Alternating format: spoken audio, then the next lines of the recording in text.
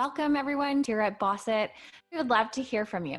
Join us in our Bossit community by heading over to our website, bossitclub.com, and join our mailing list. As we grow, we will be launching our community of fellow Bossit BFFs, and we want you to be a part of it. Okay, Sophia and Noreen, let's dig into this. Welcome to another amazing episode of the Bossit podcast. Today, we're going to have Fatima Zaidi on our show, and she's going to join us shortly. First, I'd like to tell you a little bit about Fatima. She is the CEO and co-founder of Quill Incorporated, the world's first one-stop marketplace where podcasters can find pre-vetted experts, freelancers who can save them time and improve their podcast quality and help them grow their audience. She's also the owner of Listen In Conference, which is held in LA, and it supports new brands that are moving into podcasting. As a national member of the National Speaking Bureau, Fatima has spoken at various events around the world on media and tech trends, leading her to keynotes on various stages alongside speakers like Gary Vaynerchuk and most recently Richard Branson. In addition to being a commentator for BNN Boomerang, she's a frequent contributor to publications including the Globe and Mail and Huffington Post. Over the past few years, she has won 2 Top 30 Under 30 awards, the Young Professionals of the Year by Notable Life, and one of the Flair magazine's top 100 women. Okay, guys, I am so pumped to interview Fatima Zaidi today. I cannot wait to hear what she has to say. Welcome to the Bossit podcast. My name is Sophia Noreen, and I took an Etsy startup and launched it in big box retailers within 12 months. As a creative with an entrepreneurial drive, I left my full-time career in healthcare to find better harmony between career, family, and self-care. We believe you can have it all. Yes, you can launch and run a successful, scalable business while maintaining harmony in all aspects of your life. We believe we can learn from each other and draw on many experiences to create the best life possible.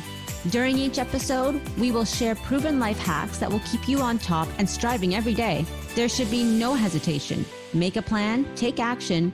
We are here for you. Hello, everyone. Welcome back to another fantastic episode of the Bossit podcast. And my name is Sophia Noreen, and I'm going to be your host today. And today, as you heard in the introduction, we have Fatima Zaidi. Hi, Fatima. Thanks for joining us today. Great to be here, Sophia. Thank you so much for having me. We are so happy, and we want to hear your story and get inspired. And Fatima has a fantastic story, but as always, we're going to start off with her mantra and what keeps her motivated. What is the saying that keeps her motivated and going every day?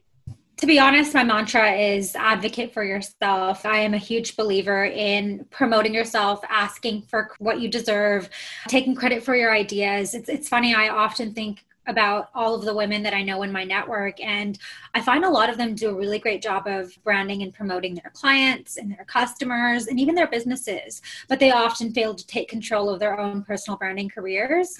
And I always say that you are the CEOs of your own brand. You can call it Me Incorporated, and you are the only one who can ever advocate for yourself. Nobody else is going to do it for you. And so always say, make sure you're promoting yourself, taking credit for your ideas, and asking for what you deserve. I think it's normal for everyone to experience the imposter syndrome, but nobody else has more or less of a right to do exactly what you're doing. So why not actually go for it? Yeah, advocating for yourself. I've learned that the hard way because in my previous jobs, I don't know if it was just imposter syndrome or feeling like I was younger than everyone. I actually had one boss say to me, "Why are you holding yourself back?" I mean, that is a fantastic mantra. And I think a lot of women, especially minority women, I think are affected by this, and they probably do need to have that mantra written down and somewhere where they can see it. Absolutely. I think it's funny because obviously I do recognize that the system itself is flawed, where underrepresented groups are generally left behind. But I find that we can counteract a lot of that by advocating for ourselves. I always find it's the women who are afraid of coming across as too promotional, too aggressive, too opinionated, are so apologetic, don't want to take credit for their ideas. And I think it's generationally a culture thing. And I think that is why I've just been so unapologetically, just almost brazen about my brand and making sure that I'm really advocating not just for myself, but all of the people on my team as well, because I think that is something that women, especially women of color, often struggle with. 110%. And so that's a good segue into your story. So you've built two incredible companies. And I don't know where you want to start. I don't know if you want to just go right into the juicy part of your entrepreneur journey, or if there's a prequel that happened that led you into that. But basically your story, we want to know a little bit more so we can tie it back to your mantra and be inspired. Yeah, absolutely. So funnily enough, I was born and raised in the Middle East in a small country called Oman. Most people don't know where it is. It's between Dubai and Yemen. It's like a tiny little dot. Not very many people. And my parents are Pakistani. So I am first generation Pakistani. And in 2007, I decided to move to Canada because I believed then and still do that it's one of the few places in the world where people are rewarded based on their merit, their hard work, rather than their gender, the color of their skin, their social standing. And I still think we have as a country a long way to go, of course, but I feel like this country has given me a lot of opportunity. And I'm still also really lucky that I came from a very diverse cultural background. And so when I moved here, I went to school, I went to University of Toronto, and after that decided to join the startup circuit to help companies scale. And so my background is primarily in sales and hacking outbound sales. So companies hire me to come in and take their companies from $0 to $1 million, $2 million, $5 million in revenue and scale. It's a really transferable skill, especially when you're becoming an entrepreneur.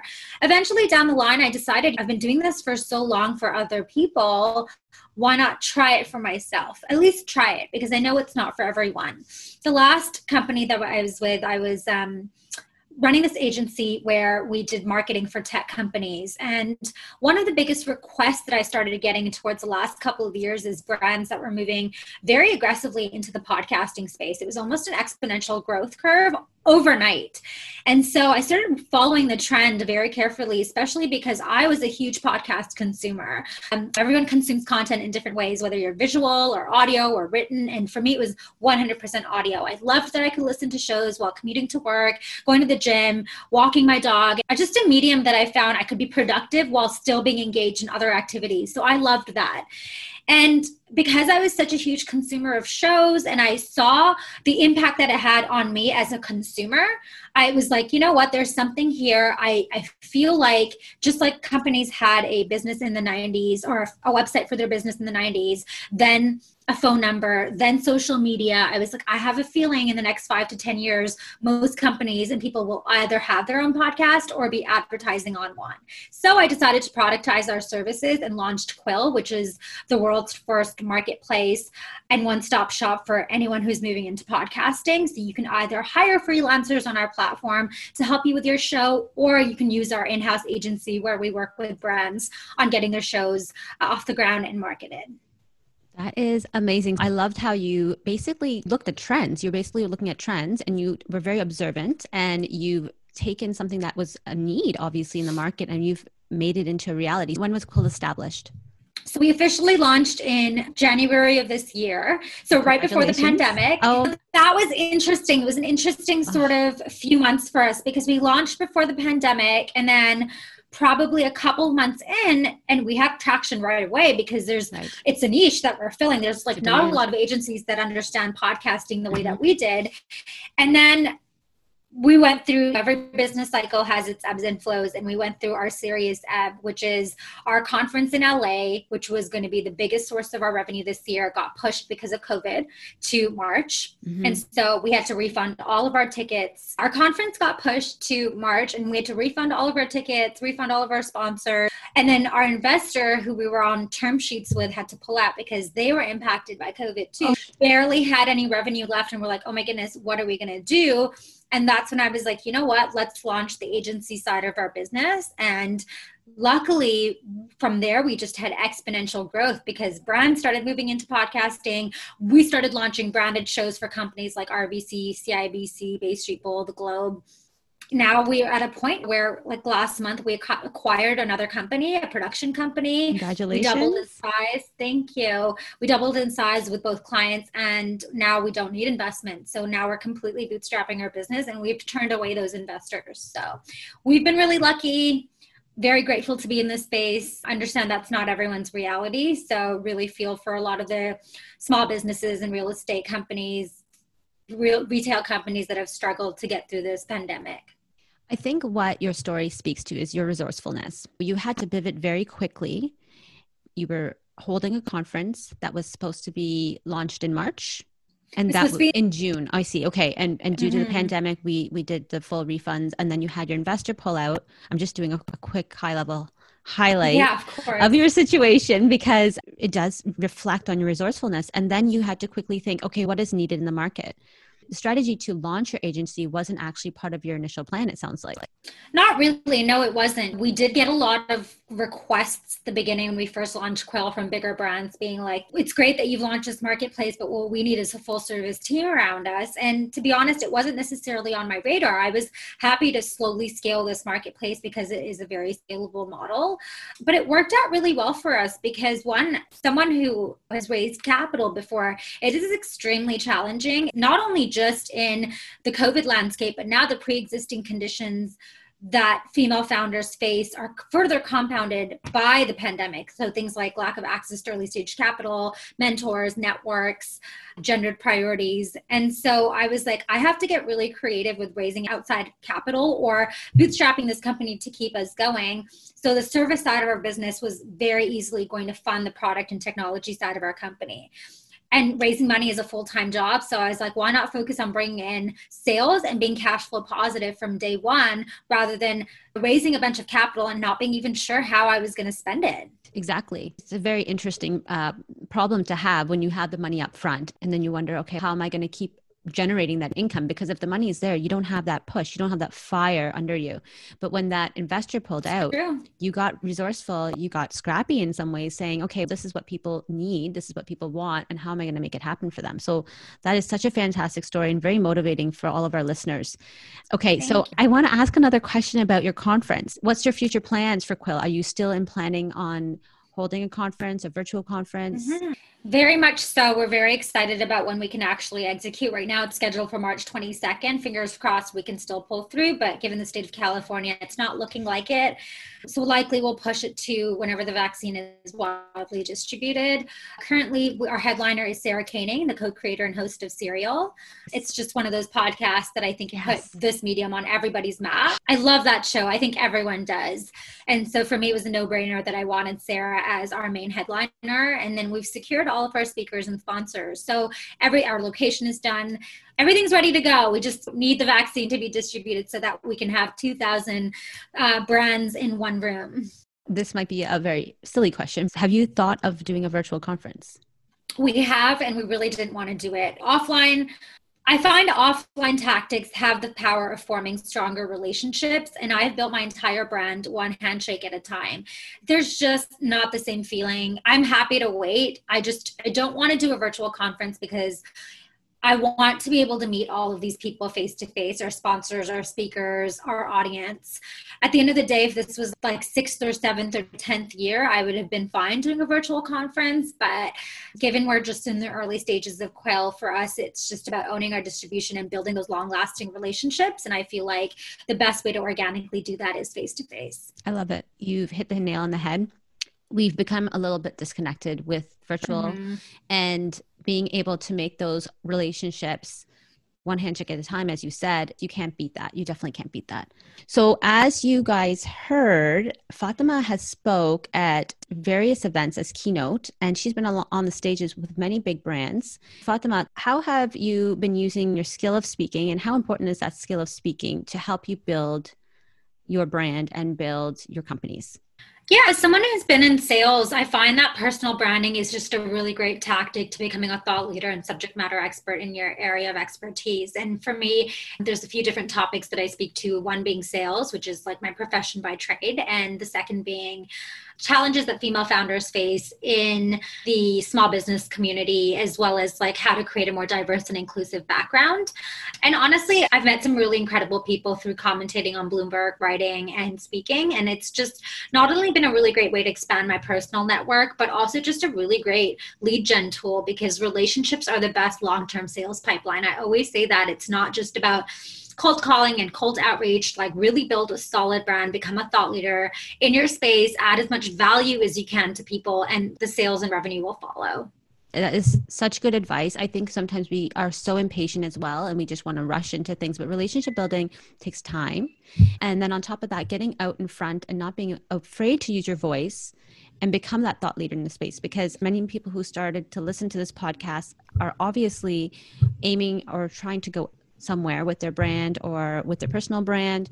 And if you're not willing or you don't have the courage to get out there and use your voice, then it'll be very difficult for people to discover you. You hit the nail on the head. Building your personal brand is definitely a very long-term play. There's no instant gratification. I've been speaking, writing, commentating, I would say since I was probably 20, and now I'm 31. So it's been 11 years. And I only started getting represented by the Speakers Bureau a few years ago. So for the longest time, I did it for free. I didn't monetize on a lot of my tactics. It was just a branding play, and it really did pay off in the long term. But it's taken me 11 years to get to this point.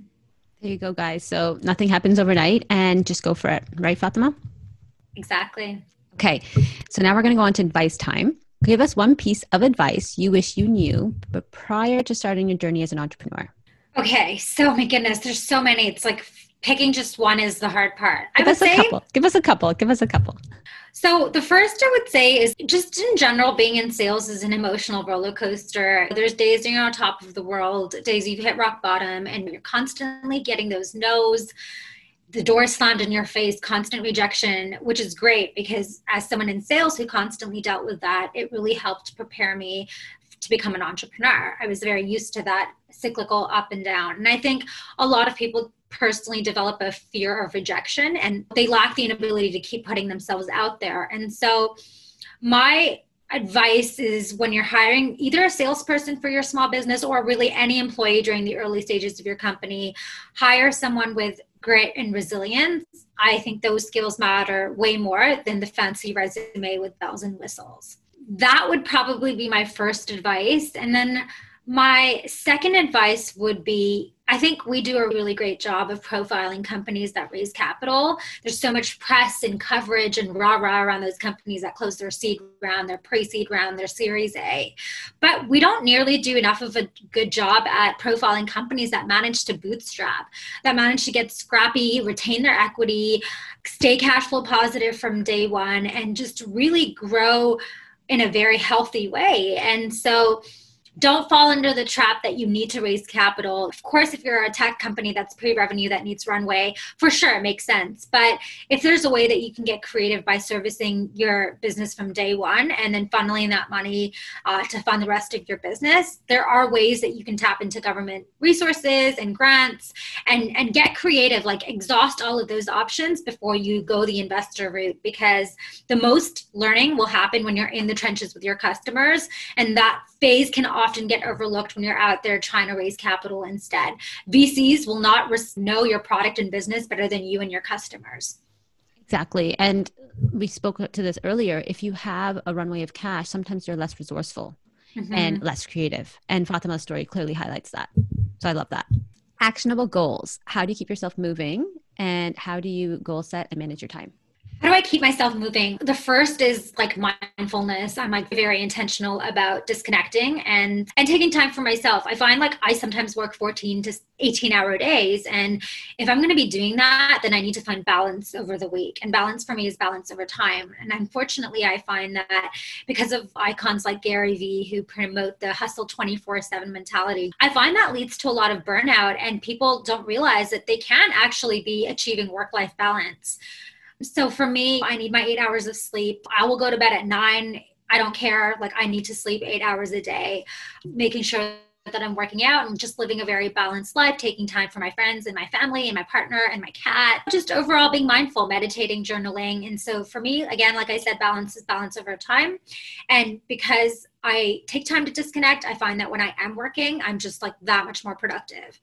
I love that. So that is probably, I would say, my biggest thing for keeping myself accountable. And then I also have a project manager on our team. She's that person that keeps everyone organized, sticking to timelines and deadlines. So everyone should have a Stacey in their life. Yes, I totally agree with that. And if you don't have the ability to hire right away, find a project management tool. You can lay everything out, and then you can manage yourself. Is there anything else that you do in regards to goal setting and managing time Yeah. I'm just so busy. I start working at 5 a.m. and I'm like working all day, and it's just making sure that I'm taking time in between to recharge, disconnect, take my breaks. I use a CRM software tool called Nimble, and that keeps me very organized. Like Nimble is the one-stop shop repository for where you can track all of your tasks for the day. So it's a combination between a CRM sales tool, but also project management tool. I use it for both. All of my reminders are in there. All of my follow-up reminders are in there. All of my clients are in there. Any new biz deals that I have coming through. And if you're someone like me, where there's a million things going on and it's easy for something to slip out of your brain, just put it down in a CRM tool that's mobile friendly. It's that much easier than people who write it down or send themselves little email reminders. Just use a software tool that automates that entire process for you. Exactly. So I'll link that in the show notes. Okay, guys. So that's all the questions we have for Fatima today. Fatima, how are we going to find you? Where are you located on the gram, Instagram, email, website? Give it to us all. I'm pretty accessible. If you just Google my name, I will come up. My Instagram handle and my Twitter handle is Zaida. So ZAIDIAFATIMA. And then LinkedIn, you can find me. I'm the founder and CEO of Quail. I'm honestly accessible anywhere. Like you can pretty much reach me wherever you want. And I'm very social active. So looking forward to connecting with you. You can direct message Fatima as well if you're on Instagram. And thank you again, Fatima. This was an amazing interview. It was so nice to hear your story, and congratulations again for managing such a crazy year, starting the company and then pivoting and then being able to come out being cash flow positive and bootstrapping and keeping 100% of your equity. Like that is something that needs to be celebrated. Thank you guys. Don't forget her mantra, which is, again, advocate for yourself, because that needs to be written down on everyone's whiteboard. You need to be reminded of that every day. Absolutely. Don't ask, don't get. And remember, guys, make a plan and take action. And yes, you can have it all. Talk to you later. Bye. So my fellow bosses, did you enjoy that episode? Now it's time for you to make a solid plan and take action. But first, remember to subscribe and follow the Boss It podcast so you receive a notification whenever we drop an episode. Remember to leave us a review on iTunes. Take a screenshot of your review and share it on Instagram as a post or a story and tag us at Boss It Club. If Instagram is not your thing, no worries. Email your screenshot to podcast@bossitclub.com. As a massive thank you, we will be sending you our top 50 tips for starting and scaling a business. This list is exclusively for podcast reviewers, so don't miss out. Now remember, bosses, make a plan and take action in all aspects of your life. Yes, you can have it all.